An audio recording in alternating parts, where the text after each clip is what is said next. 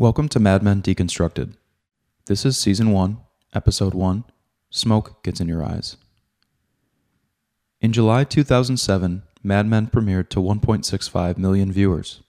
The show had been pitched to multiple networks, including HBO and Showtime, but it was the upstart AMC that gave life to the idea of a 1960s period drama, with its president Ed Carroll stating, "We took a bet that quality would win out over formulaic mass appeal." After 7 seasons, 92 episodes, 16 Emmys, and widespread critical acclaim, it's safe to say the bet paid off. In this series, we'll take a critical look at AMC's television drama, Mad Men, with podcast episodes for each episode of the show. Throughout our episodes, we'll explore the show's writing and production to find out what worked, what fell short, and how Mad Men created a compelling narrative.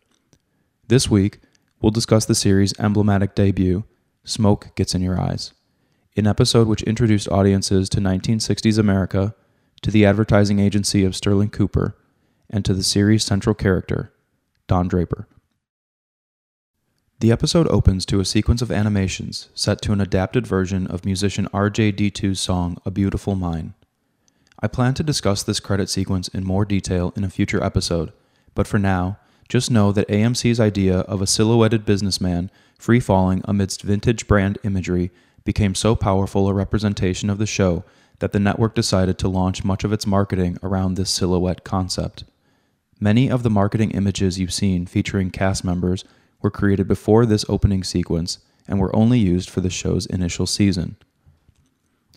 After the initial credit sequence, the screen fades to black as the following text appears: Mad Men, a term coined in the late 1950s to describe the advertising executives of Madison Avenue. They coined it. This text appears on the second page of the pilot's script. Upon seeing it, director Alan Taylor decided to insert the short epigraph, known in filmmaking as an intertitle or title card. The first scene opens in a low-lit bar packed with well-dressed businessmen and women. The scene is shot in the famous Lenox Lounge in Harlem, New York City, which hosted performances from influential musicians like John Coltrane, Miles Davis, and Billie Holiday, and was frequented by Langston Hughes and Malcolm X.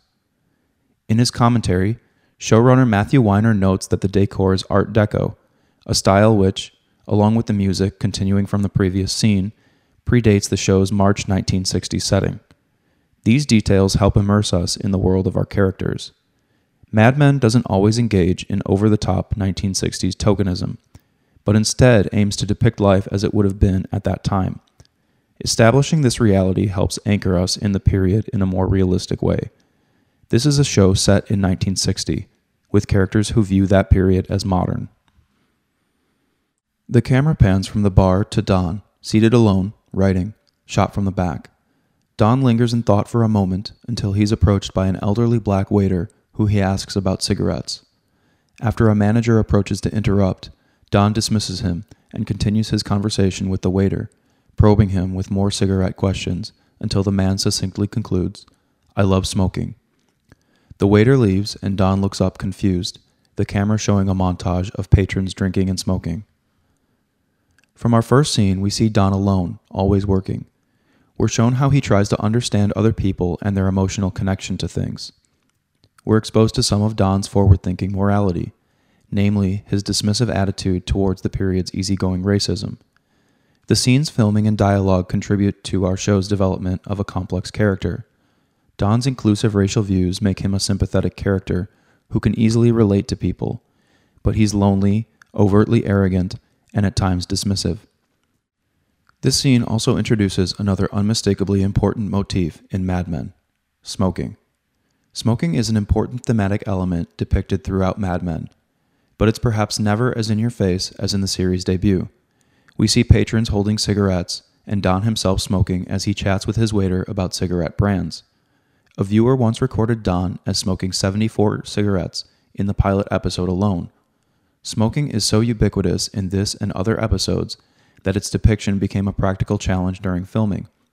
The actors smoked herbal cigarettes to avoid jitters. But while nicotine-free, these cigarettes still produce physical symptoms, as Ham noted, saying, "You can hear from my voice that it's a debilitating endeavor. We're going for verisimilitude, though. People did smoke. My father smoked indoors, in the car in the summertime with the windows up. It was a part of life, and it creates a mood on the show. The first scene cuts abruptly to Don knocking on the door of a Greenwich Village studio where he meets Midge.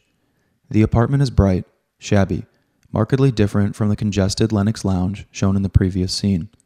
We learn that Midge is a mostly unsuccessful artist who is romantically involved with Don.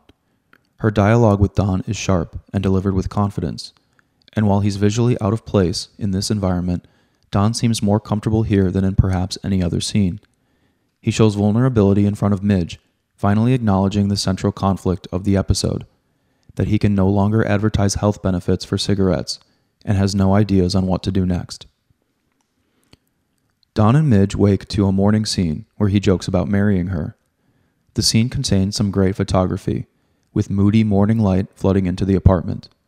Shades drawn haphazardly in the background were used by the film crew to obscure features of nearby buildings that wouldn't fit the show's 1960 setting. Don is again displayed in a state of vulnerability, lying on Midge's chest while she continues to keep him in a state of unease. Their casual banter was likely inserted to portray the openness of their relationship. Midge's avant-garde lifestyle is perhaps a way for Don to escape the buttoned-up corporate world. But while Don seems comfortable around Midge, he doesn't want her lifestyle. He dresses and leaves as the camera cuts to the next scene. We're first introduced to the offices of Sterling Cooper with an overhead shot of the street. We see three young men, Ken Cosgrove, Harry Crane, and Paul Kinsey, enter the elevator, followed by the meekly dressed Peggy Olson. Peggy is short and visibly nervous. The men trade jokes at her expense until the elevator doors open and they exit together. These guys were originally cast as sort of extras, intended to form a chorus representing young male ad executives, but they were received so favorably that the show eventually spends significant time expanding on their stories. The next few scenes involve shots filmed similarly to draw some intentional parallels, demonstrating the different worlds of men and women at the time. It's clear that this is a world centered around male convenience. Several shots show Ken, Harry, and Paul walking through the office, chatting about a bachelor party. These shots are framed through doors, interrupted by walls and panels of the office, lit with fluorescent light that made filming difficult. This was a small set, so many of the shots involved the actors walking in circles. The young men pass a secretary and enter the office of Pete Campbell. Campbell, played by Vincent Kartheiser, is a cocky young ad man on the verge of marriage. Pete talks through the phone, reassuring his fiancée as his friends joke about the planned bachelor party. After hanging up, he holds a framed photo of his wife, which, as some viewers may know, is a photo of Matthew Weiner's mother. Pete's wife, still uncast, would eventually be played by Alison Brie. A similar sequence shows Peggy walking through the same hallways with Joan Holloway, the office matriarch and the supervisor of its secretarial staff. The ladies discuss various topics, and we learn that Peggy is Don Draper's new secretary. Peggy listens eagerly as Joan advises her about how to handle the men of the office. Joan encourages Peggy to use her sexuality, commenting on her appearance and her plain clothes. The two then reveal an IBM Selectric typewriter and joke about how simple it is to use. These typewriters are perhaps one of the major departures from the period correctness of the show. They were introduced by IBM in 1961, over a year after the March 1960 setting of the pilot episode, but were preferred by the showrunners for their practicality. As Don approaches, Joan's tone quickly shifts to subservience, and the scene transitions to his office.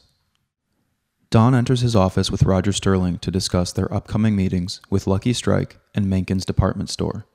Don's office is large and luxurious, but seemingly oversized for his modest desk. He pulls out a new shirt and changes as Roger asks him about the cigarette account, but Don's previous vulnerability has been replaced with a confident nonchalance, and he gives no hint that he has run out of ideas. The two trade casual jokes about Menken's Jewish owners and discuss finding a Jewish employee before Roger leaves, pointing out that Don missed a button on his shirt. This is our first introduction to Roger Sterling, the agency's charismatic, silver-haired executive. He's played with such chemistry and irreverence that you could mistake him for Don's older brother, and while the scene intimates that Roger is Don's boss, their camaraderie is obvious. While Don fumbles around his desk looking for an exerciser, he drops a Purple Heart medal on the floor. Picking it up, visual artist Salvatore Romano then enters and discusses artwork for Don's Lucky Strike campaign. The exchange, littered with nervousness, hints at Sal's closeted homosexuality. We see Don's sparse ad copy, a campaign that reads, "Relax," which Sal jokes about, saying, "You're the writer." The two men then entertain a consulting psychologist, Dr. Greta Gutman, whose feminine professionalism affronts Don's practiced masculinity. Dr. Gutman adds further details about the firm's ad crisis. The government has declared health claims inadmissible in tobacco ads. She suggests Don embrace a psychological approach that casts cigarettes as a danger that people embrace, claiming evidence suggests a societal death wish. Don angrily discards Dr. Gutman's research in his trash bin, claiming the issue is one of advertising and not psychology. It's important to contextualize this scene. The application of psychology and market research began in advertising firms around the beginning of the 20th century, and for many firms with tobacco clients, the promotion of cigarettes as dangerous became a viable strategy at this time. But Don's response is at odds with these recommendations, consistent with what we saw from him in the first scene. He's not concerned with the cold detachment of Dr. Gutman's methods. For Don, advertising involves an emotional connection that people feel with products. The question, then, isn't how society copes with the acknowledged dangers of smoking. It's how Don can create these positive emotions about Lucky Strike. The meeting ends with a close-up shot of 2 Alka-Seltzer tablets dropped into a glass. This is a simple transition shot that closes the first part of the episode, and it's a cheeky tribute to the Plop Plop Fizz Fizz campaigns of Alka-Seltzer in the 1970s. Don lays on his office sofa, looking at a fly trapped in a fluorescent light panel in the ceiling. The fly, added through post-filming CGI, has become the subject of constant speculation among fans of the show. And while I tend to agree with the prevailing theories that it represents Don's repressed inner self, commentary from Weiner doesn't place a lot of importance on it. The camera continues to focus on Don, sleeping, the light changing subtly against his face as we hear faint explosions in the background. This nap sequence has some surreal elements and breaks from the straightforward delivery we've seen to this point in the show. We see a point-of-view shot of Peggy Olson from Don's perspective, almost angelic as she wakes him with repeated appeals of, "Mr. Draper?" This is Don and Peggy's first interaction. He quickly asks her to stall while he collects himself, to which she demonstrates some of her out-of-place virtue, asking, "Do I have to?" Pete Campbell enters anyway, leaving the near-empty set visible through the open door. He becomes immediately interested in Peggy, making several comments about her appearance before Don stands up for her. It's interesting to observe how the show depicts Don's inconsistent moral code. The admonishment continues as Don and Pete walk through a hallway to a meeting with Mencken's department store, with Don pointing out that Pete's lack of professionalism will prevent him from success in a business centered around building relationships. They enter a boardroom and the scene ends with a lighthearted joke. Don mistakes his client, Rachel Mencken, with the Jewish man Roger Sterling has brought from the office mailroom. We leave the offices of Sterling Cooper for our next scene as Peggy visits a doctor to get a prescription for birth control pills. The doctor, recommended by Joan and played by Rémi Auberjonois, switches almost sociopathically between sternness and flirtation. As he administers a gynecological exam, we see uncomfortable close-ups of his tools. He discourages Peggy from abusing the medication through sexual promiscuity and writes her a prescription for Enovid, the first combined oral contraceptive pill, approved by the FDA in June 1960. The story returns to the offices of Sterling Cooper, where Don, Roger, Pete, and an unfamiliar man named David Cohen meet with Rachel Mencken to discuss ideas for a coupon campaign to promote her department store.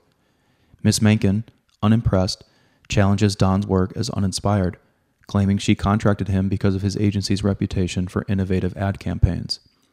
Don becomes frustrated and leaves the meeting, exclaiming, "I'm not going to let a woman talk to me like this. This meeting is over. Good luck, Miss Mencken." Matthew Weiner has stated that this is the first line he wrote for the script. This is important because Weiner has commented that this story is about Don Draper, and the story's creative origin is rooted in Don's masculine insecurities. Much like the doctor from the previous scene, Don struggles against a woman seizing control in the male-dominated world. and when his work is challenged with Rachel's well-reasoned concerns, he becomes petulant and leaves. This scene ends with more humor as Roger scolds David, who obliviously moves to pour himself a Bloody Mary. Pete rushes to follow Don, sympathizing and adopting a more subservient tone. Pete asks Don for his help and aims for a degree of authenticity, pointing out that while he wants Don's job, he knows he can't succeed without help. But Pete's tone becomes too sycophantic, and Don rejects him. You'll think of something. A man like you I'd follow into combat blindfolded. And I wouldn't be the first. Am I right, buddy? Let's take it a little slower. I don't want to wake up pregnant.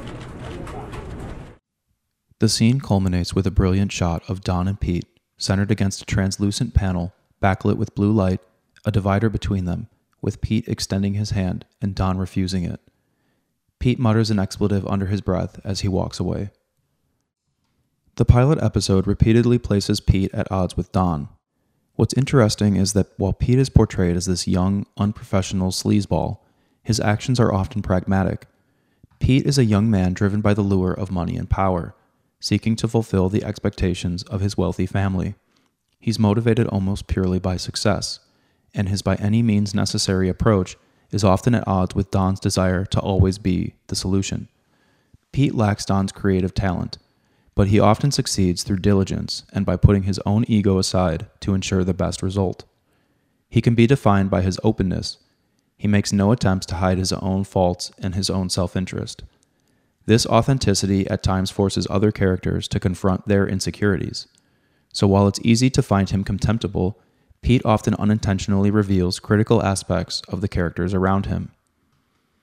As Pete walks away, we cut to another scene where Joan introduces Peggy to the office switchboard workers. These three women were intended as recurring characters, but we see little of them after the pilot. Of note are guest appearances by Stephanie Courtney, famous for her role as Flo in the Progressive Insurance commercials, and Kristen Schaal of The Daily Show. They make a few offhanded remarks about Peggy's outfit, and she seems alarmed, but she readily agrees. Cutting away from Joan and Peggy, the camera shows a smoke-filled room, and we're introduced to the executives of Lucky Strike. The smoking in this scene is almost oppressive, allowing the cast an improvised bit of coughing. Lee Garner, played by John Cullum, reiterates his company's continuing struggles with government regulations, while Roger makes clear that the company will no longer be able to advertise the health benefits of its cigarettes. Roger then looks to Don, hoping for some creative salesmanship, but Don stalls, looking at his empty binder as the men in the room look on skeptically. Don continues to languish anxiously for what seems like minutes. We know he has no ideas. The entire episode has built to this point, showing us Don empty-handed. Don's failure has loomed from the opening scene to his interactions with Midge to his office conversations. And at this moment, perhaps the episode's climax, we sense that Don has run out of time. But amidst Don's failings, Pete stands up, volunteering Dr. Gutman's discarded research and death wish idea, appealing to the danger of cigarettes as cool. People get in their cars every day to go to work, and some of them die. Cars are dangerous. There's nothing you can do about it. You still have to get where you're going. Cigarettes are exactly the same, so why don't we simply say, so what if cigarettes are dangerous? You're a man. The world is dangerous. Smoke your cigarette. You still have to get where you're going. Don cringes, knowing both that Pete has betrayed his trust and that this idea won't resonate with Lucky Strike's older executives. The executives discuss and eventually reject Pete's idea, moving to leave as Garner's son remarks, The bright spot is, at least we know if we have this problem, everybody has this problem. Don seizes on this, recognizing a moment of opportunity. He realizes that the ban on health claims has created a blank slate on which to market Lucky Strike, asking how the company makes its cigarettes and landing on his memorable, "It's toasted" tagline. How do you make your cigarettes? I don't know. Shame on you. We breed insect-repellent tobacco seeds, plant them in the North Carolina sunshine, grow it, cut it, cure it, toast it. Well, there you go. There you go. Don explains that advertising is about invoking emotions, about creating a feeling of happiness from the product, as the executives praise the line and Don regains himself. Advertising is based on one thing: happiness. And you know what happiness is? Happiness is the smell of a new car. It's freedom from fear. It's a billboard on the side of the road that screams with reassurance that whatever you're doing, it's okay. You are okay. For Don, creativity is rooted in appealing to people's emotions. It's why he's shown talking to a waiter about cigarettes. Don seeks to satisfy people's emotional needs, and his best work often draws from his own emotions. While sharing a celebratory drink with Roger in the next scene, he says that fear stimulates his imagination. What we're seeing is a brilliant man disguising emotional turbulence with stern masculinity. Roger propositions to Don to work for the presidential campaign of Richard Nixon, which Don rejects. He then asks Don to confront his vulnerabilities once more by apologizing to Rachel Menken. Pete enters with Ken, Harry, and Paul, but Don declines their invitation to Pete's bachelor party. He tells Pete that he didn't use the research because it wasn't good. Pete is steadfast, disagreeing with Don as he leaves. Don then talks to Peggy, who at first tries to seduce him. Don rejects her advances, scolding her about allowing Pete to look through his office. Peggy becomes frightened. She's out of place amidst the political jockeying at Sterling Cooper. Don seems to sense this, eventually softening his tone as she becomes emotional. Don and Peggy's relationship isn't given much treatment in this episode, but a few details are exposed which set up future stories. Importantly, Don sees some of Peggy's weakness and begins to empathize with her. He protects her from mistreatment and reassures her that she belongs. We've noted that Peggy is portrayed as an outsider, and Don's empathy toward her confirms that he also senses this. The next scene shows Pete and his friends in a strip club. Much of this scene's imagery is an homage to the French movie Le Bon Femme, released in 1960. Sal makes another less than subtle suggestion about his homosexuality, while Pete, obviously frustrated, makes more unwelcome sexual advances towards women at the club. He's eventually rejected, and the scene ends as he sits disappointedly among the group. We then return to another room in the Lennox Lounge, where Don meets Rachel Menken, and the two share conversation over a drink. Don asks her why she isn't married and about her life as a businesswoman, suggesting that she could be happier with a more traditional lifestyle. But Menken rejects these ideas, noting that the life she has makes her happy, and that she has not yet found love. Don then launches into a cynical monologue, expressing his disillusionment and revealing that he does not believe in love. Rachel sees through this, remarking that she can tell that Don feels disconnected from the world he inhabits. Don is taken aback, his practiced confidence again challenged as Menken exits. The conversation adds more mystery to Don's story. When Menken says that Don feels out of place, we recall Don's earlier encounter with Midge, the unexplained Purple Heart falling on his office floor, his office dream sequence, and his ability to relate to other outsiders like Peggy. Contrast Don's sincerity in saying, "I'm living like there's no tomorrow because there isn't," with his earlier, "It's okay. You are okay." His mistrust of others may be real, but his detached acceptance is a lie he's trying to tell himself. The public image he's crafted is withheld, unfeeling, but it's not true to his deeply emotional inner self. Don craves approval. His defining creativity is rooted in emotional connections. So when Rachel sees him reject his own emotions, she's quick to point out this hypocrisy. Briefly leaving Don, the next scene shows an uncomfortably awkward interaction between Pete, unmistakably drunk, and Peggy outside Peggy's apartment. It's unclear how Pete knows where Peggy lives, but after knocking on her door, she eventually meets him in the hallway, where he makes more sexual advances towards her. Peggy surprisingly breaks from her previous behavior and allows Pete to enter. Here Pete is expressing his frustrations and some anxiety about his marriage, while Peggy perhaps seeks a way to connect with someone. As the scene ends, we hear Gordon Jenkins' anxious, almost psychedelic version of Caravan, as Don is shown through the window of a train car. As shooting a train was too costly for the pilot, this shot was constructed using a piece of plexiglass and some hoses. The ambiance created by the music, the darkness, and Don's fedora and trench coat is mysterious, eerie, and we wonder, where is Don going now? We see shots at a train station in Ossining, a town in Westchester County, about 35 miles north of Manhattan. Note that the rain for this shot is artificial. Don leaves, arriving at a large colonial house. There he meets Betty, who awakens in the middle of the night, turning on a bedroom lamp.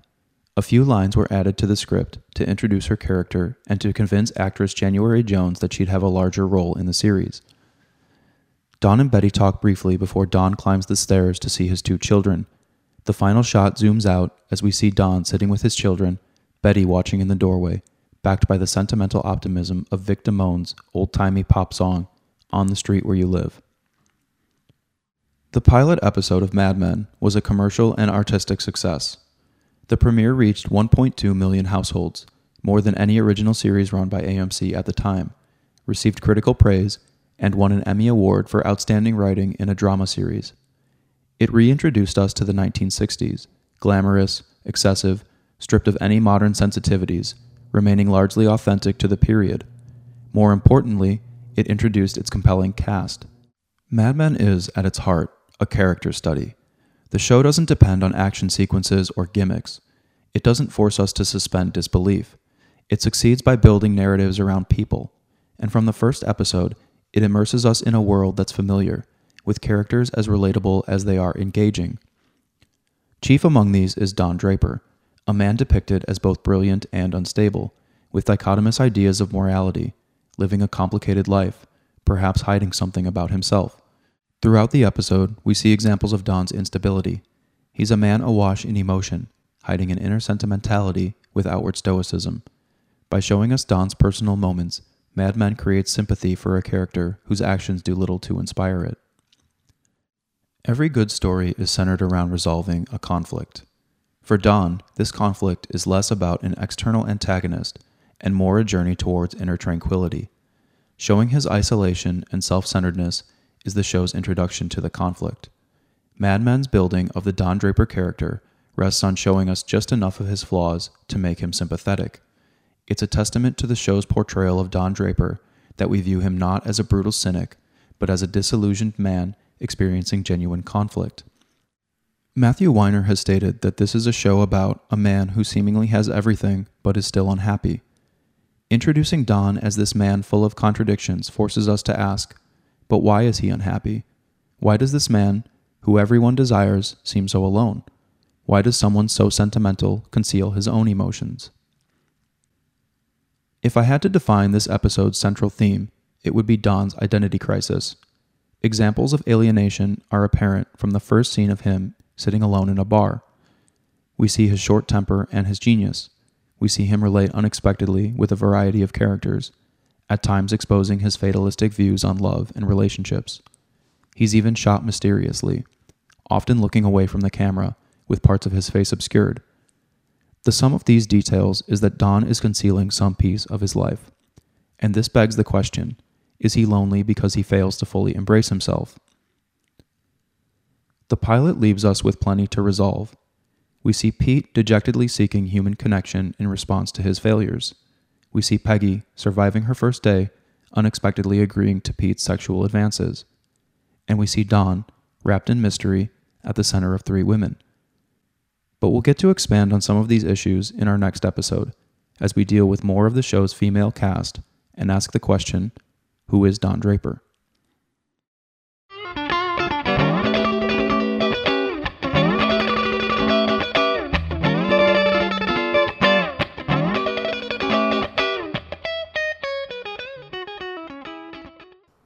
Hi everyone, thank you for listening. If you're enjoying the podcast, I'd like to encourage you to follow us to be notified when new episodes arrive. I'd also encourage you to leave us a rating wherever you listen to your podcasts. You can also contact me with any feedback at madmendeconstructedpodcast@gmail.com. I'll leave a link in the episode description.